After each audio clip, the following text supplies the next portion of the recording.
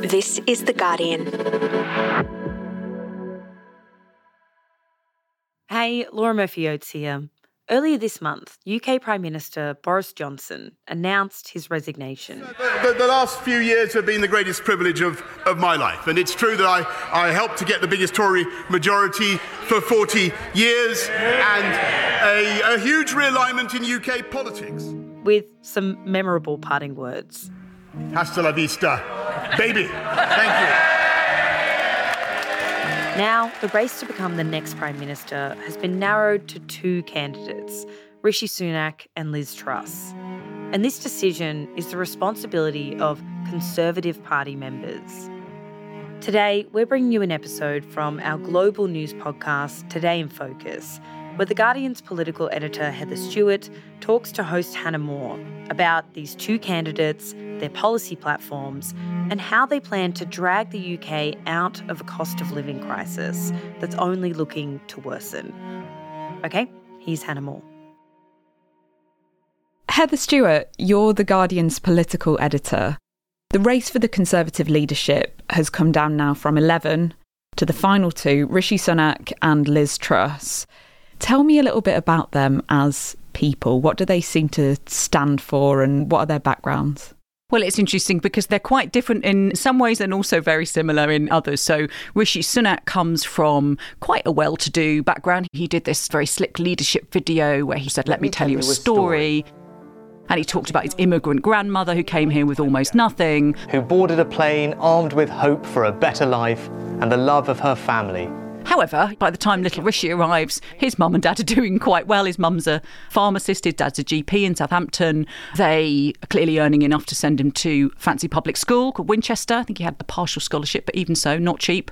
And off he goes then to Oxford University, and he takes the sort of financial, the city route. So even at university, he was apparently part of not the beer drinkers club or the hockey club, but the investment club, where all the cool kids hang out, no doubt. What were the parties like in the investment club? I can't imagine. I mix and match, and then I go to see kids from an inner city state school and tell them, to apply to Oxford and talk to them about people like me. And then I shock them at the end of chatting to them for half an hour and tell them I was at Winchester and, one of my best friends is from Eton or whatever, and then they're like, oh, okay. So off he then goes to the city. He works for Goldman Sachs. He goes across to Stanford on the west coast of the United States to get an MBA, which is the business degree that lots of city-type characters do. And also, we should say, meets his fabulously wealthy wife, very fortunately for him, while he's over there. And comes back, is independently then quite wealthy, decides to go into politics. And he's a sort of late joiner in a sense, because he only stands as an MP in 2015 in the Yorkshire seat of Richmond, nice leafy bit of Yorkshire. Madam Deputy Speaker, thank you for allowing me to make my first contribution to this House. So he's only been an MP for 7 years and now he's this close to being leader. He's had quite a meteoric rise. He was catapulted quite quickly into ministerial roles and then again quickly into the cabinet because he came out and supported Boris Johnson at an early stage in the 2019 leadership campaign. And quite a few people who did that were rewarded with seats around the top table. Rishi Sunak was one of those. He was Chancellor from 2020 to earlier this year, a couple of weeks ago, when he resigned, helping to precipitate Boris Johnson's departure. And here he is now running for the leadership. And Liz Truss, what's her story? Liz Truss, you could say, comes from a different background. So she has certainly stressed the fact that she went to a comprehensive school. Brackets, so did the vast majority of the population. But anyway, maybe in Conservative circles, this sort of marks you out as an interesting character. But came from a sort of middle-class home. And then we should say goes to Oxford University, does PPE, exactly the same degree as Rishi Sunak has done. So in a sense, they've taken contrasting paths, and in a sense, there's quite a familiar route there. Interesting thing about Truss is that she was not a Conservative from an early age, so she was a Liberal Democrat. Speaker is Elizabeth Truss from Oxford West and Abingdon. And there's this footage of her as a young teenage Liberal Democrat standing on the stage at Liberal Democrat conference. She'd also campaigned against the monarchy. We do not believe that people should be born to rule, or that they should put up and shut up about decisions that affect their everyday lives. Do you, conference, believe that? Do you? She talks about the fact that at some point she realised that there were sort of low expectations of people, and she blamed that on the left, and so she's had this sort of journey to the right, and now is this strong advocate of freedom, she would say. She's been in Parliament a bit longer than Rishi Sunak, since 2010. She's also done very senior jobs and, of course, for a year or so has been Foreign Secretary and has used that role very well. You know, we've seen lots of glorious photo ops in which she looks a little bit like Margaret Thatcher in various sort of poses, and it was pretty clear for a long time that she was someone who was going to want to stand for the leadership. We should say as well, in contrasting the pair of them, that Sunak was a Brexit supporter. Liz Truss campaigned very vehemently for Remain, although now, of course, sets herself up as a very strong Brexiter.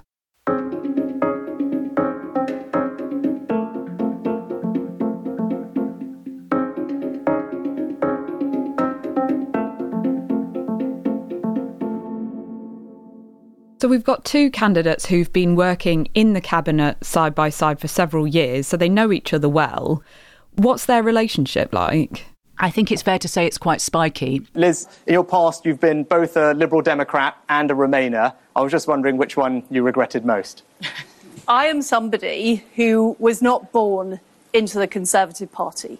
But my fundamental belief, and the reason I am a Conservative, is I saw kids at my school being let down in Leeds. I saw them not get the opportunities, not get the proper educational standards that you might have got at your school, Rishi. I feel just a little bit that they're different sorts of personalities, really. Sunak is a sort of doing all the homework nerd and who's always sort of super well briefed and knows all the very eager. Yes, very eager, probably top of the class. Liz Truss, slightly different character, I think. She has a sort of real force of personality rather than being the best brief person in the world. They have a different sort of approach to life, I think, and so it's not that surprising that they're not great mates. And in fact, the pair of them, as the sort of probable frontrunners, pulled out of a television debate that was supposed to take place this week, exactly because the feeling was, the impression that was being created was of a party that was kind of falling apart because they were tearing chunks out of each other.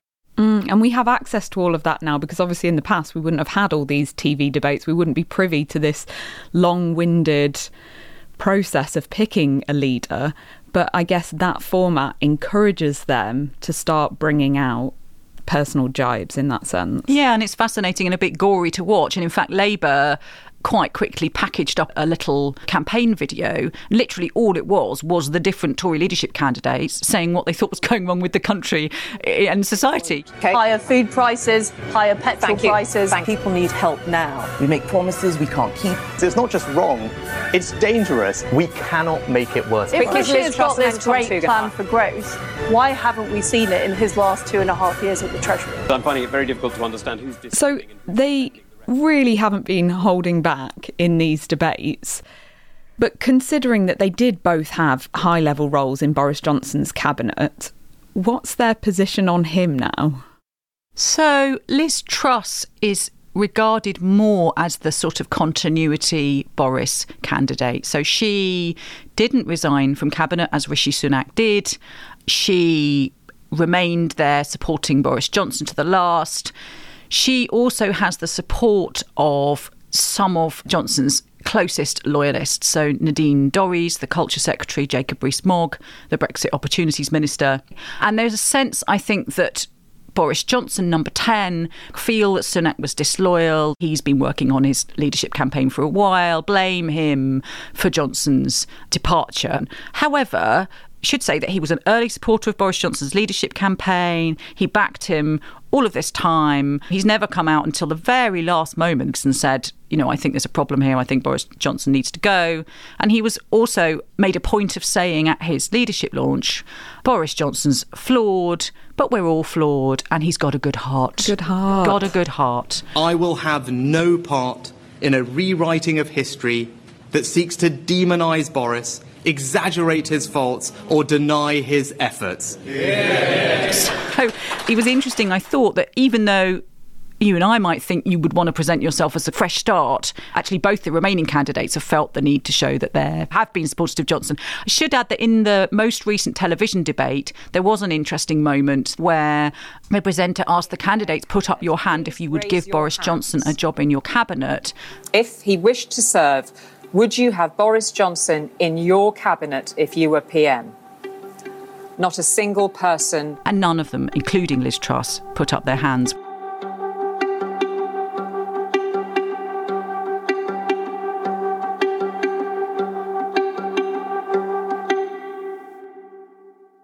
The issue that keeps coming up again and again and again through this leadership campaign is the economy.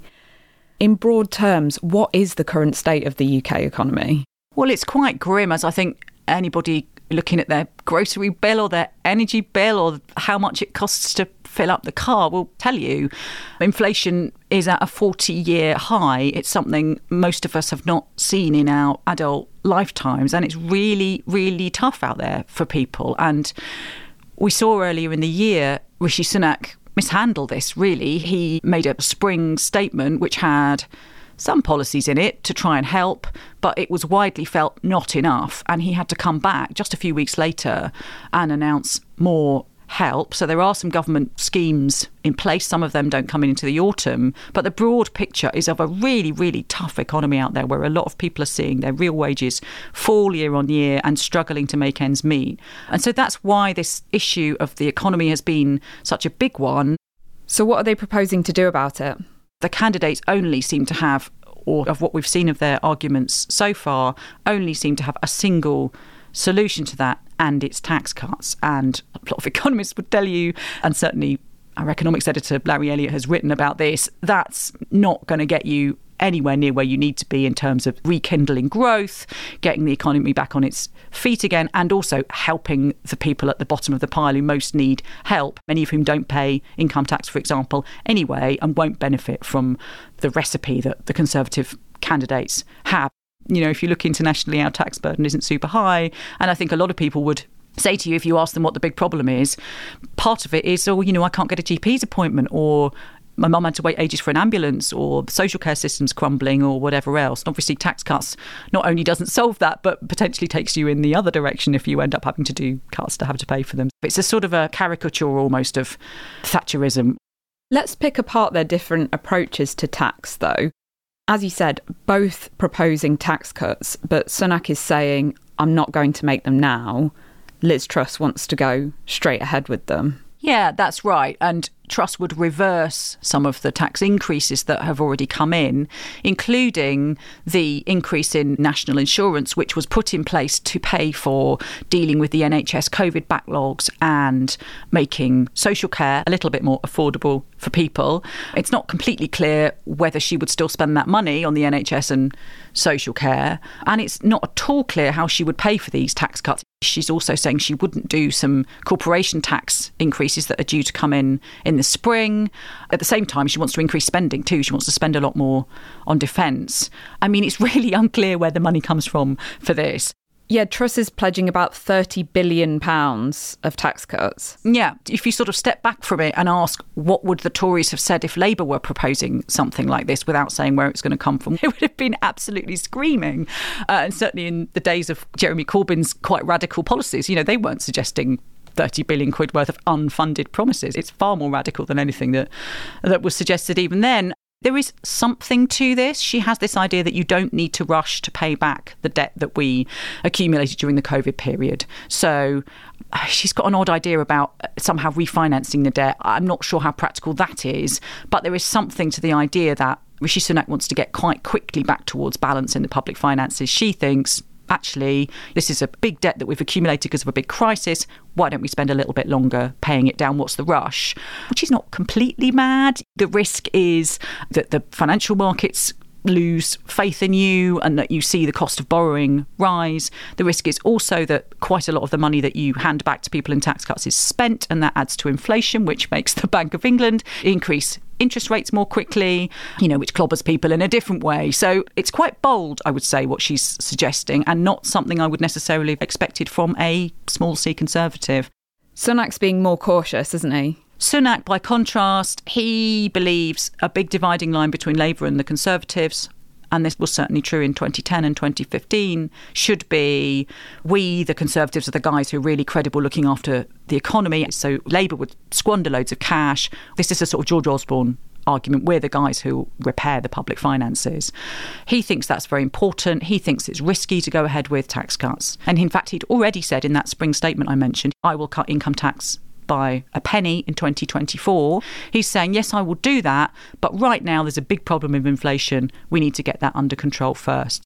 Talking about tax can sound academic, but it's caused them to have some properly fiery exchanges. I'd love to stand here and say, look, I'll cut this tax, that tax and another tax, and it will all be OK. But you know what? It won't. So Rishi Sunak ended up calling Liz Truss's policy socialist. And you know what? This something-for-nothing economics isn't conservative, it's socialism. Which is quite a stretch, I would argue. And she said that the tax increases that he's announced are going to choke off the economy and send us into recession. We are predicted to have a recession because you have raised tax. It is cutting back on growth. It's pretty extraordinary to see that, particularly from colleagues who've sat round the cabinet table together and signed up to those policies.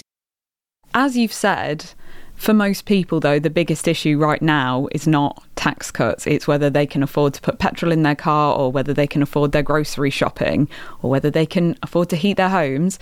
What are both of these candidates planning to do in terms of bringing down the cost of living?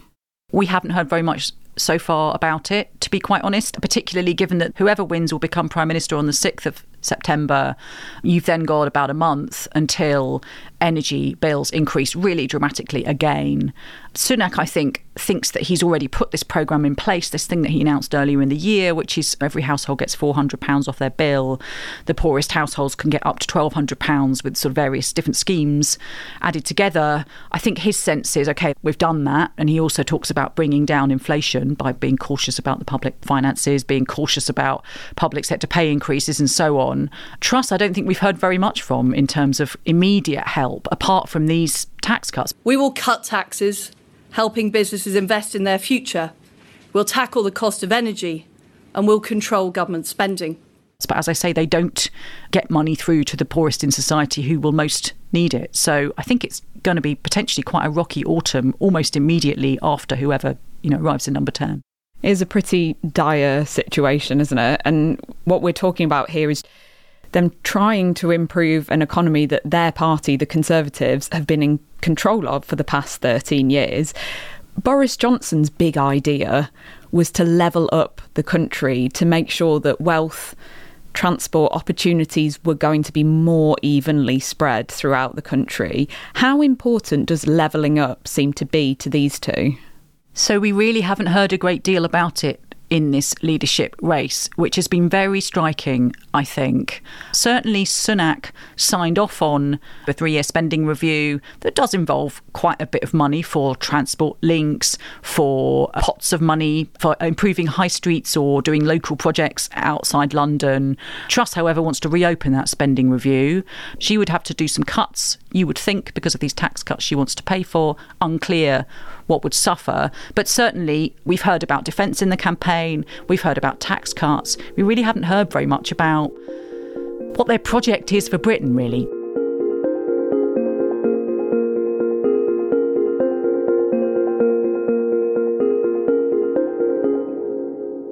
During the TV debates during this campaign, several of the candidates, notably Penny Mordaunt, who finished third, and Kemi Badenoch, who finished fourth, focused on so-called culture war issues.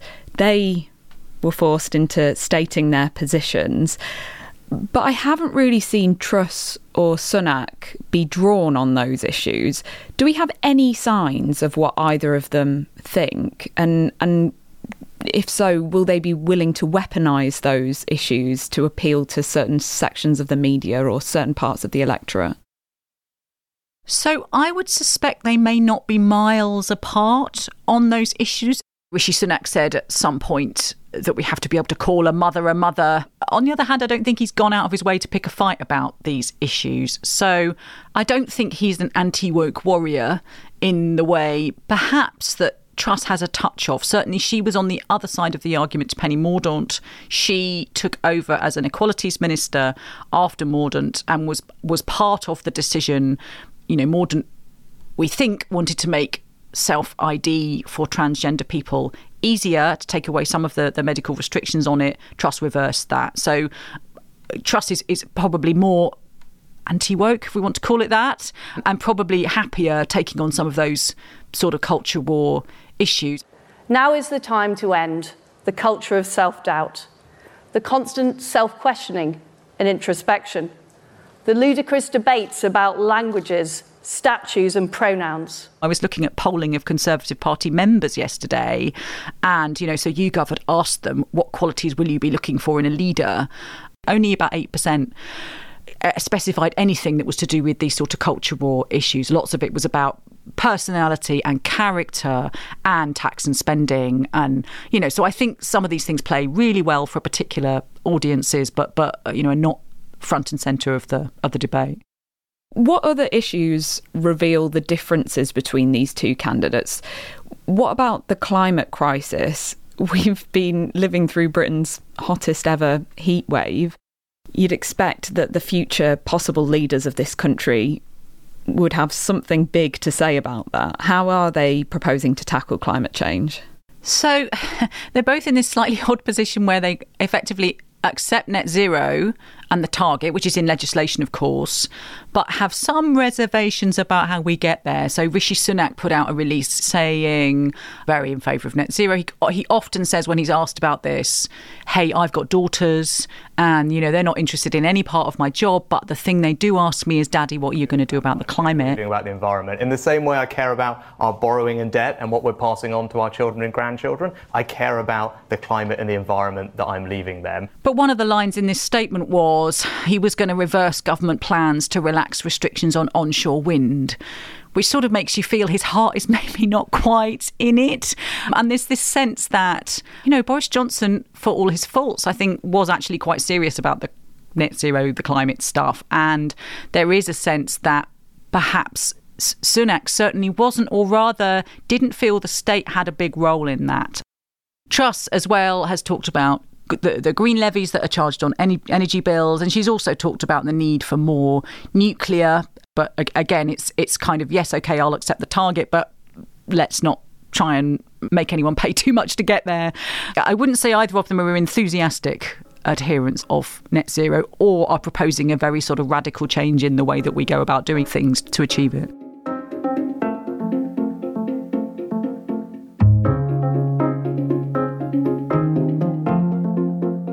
Coming up, from two candidates to one winner. What happens next in the leadership race?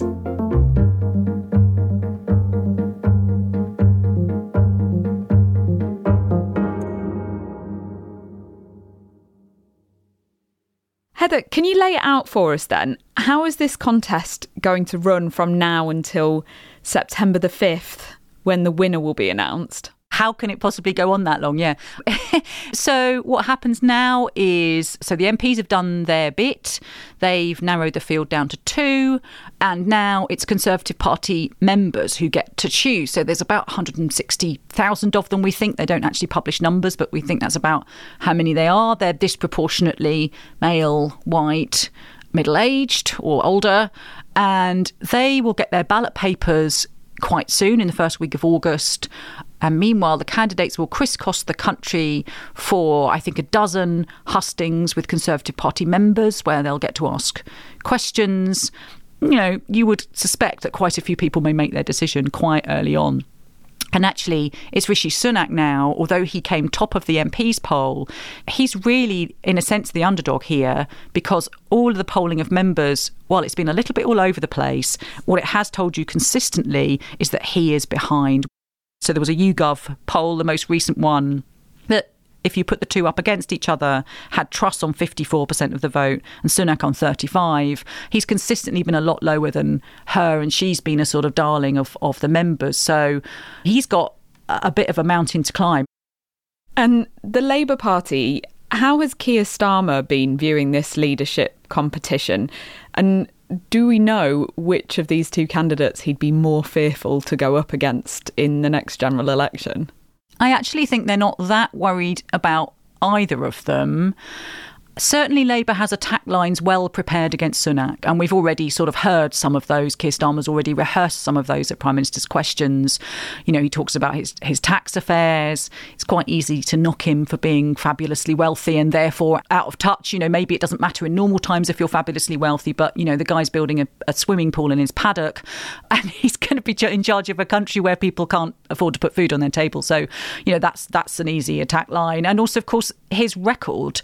I was very struck by the fact that at Rishi Sunak's launch, there had lots of people holding up sort of cardboard signs, and some of them said rebuild the economy. And you thought, you're the guy who's been running it, So I think Boris Johnson was very good at presenting himself as a change candidate in 2019. Even though he'd been around for a long time, somehow he was the fresh new thing when compared to Theresa May. It's going to be much harder, I think, for Rishi Sunak or Liz Truss to do that. Truss, I think the argument against her will be these unfunded tax cuts. And I think Rachel Reeves, who really wants to present Labour as very sensible on the public finances, will absolutely rip into this idea that you can just cut taxes and willy-nilly and not think about how to fund it. And they will immediately say, right, what are you going to cut? Are you going to cut back schools? Are you going to cut back hospitals? How are you going to pay for this? Finally, Heather, this will be the last leadership contest that you'll be covering as politics editor. You may well be glad about that. Mixed feelings, I would say. Looking back at your time in this role, what would you say this contest symbolises about where politics in the UK is going? I always try not to get personally involved at all in any of these things because it's not good for your reporting.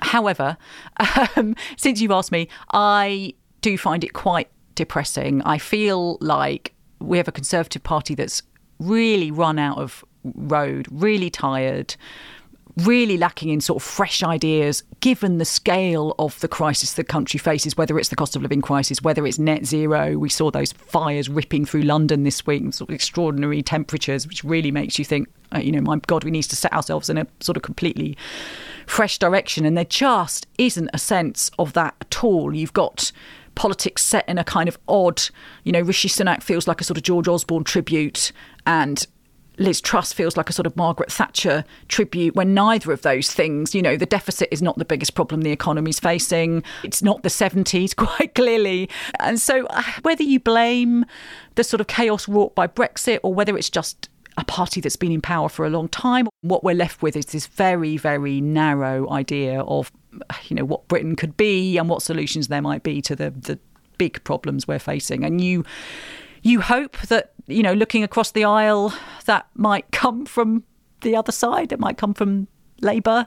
Not sure we've seen it yet, but maybe this is a moment for them to sort of build a platform and show us what they could do, because it feels to me that, this is not a party, the Conservatives, that are fizzing with ideas, that are ready to renew, that have a new generation, that are ready to sort of rebuild Britain. Much as it's been such an amazing privilege to watch it all close up, completely fascinating. And this is the third Tory leadership race I've covered. They've all been really fascinating in different ways. It's quite depressing too. And there's a bit of me that thinks, maybe I don't want to watch this quite as close up from here on in, at least for a while. Thank you so much, Heather. Thank you. That was Guardian's political editor Heather Stewart talking to Hannah Moore. You can read more of Heather's reporting at theguardian.com, and I do recommend her article, Tories Brace for Blue on Blue Dogfight in Last Round of Leadership Race. This episode of Today in Focus was produced by Courtney Youssef, Joshua Kelly, and Anwar Abakar-Mensah. Sound design by Rudy Zagadlo. The executive producers of Today in Focus are Phil Maynard and Elizabeth Casson. Additional production on this episode by Joe Koning. Okay, we'll be back with a regular episode of Full Story tomorrow. Catch you then.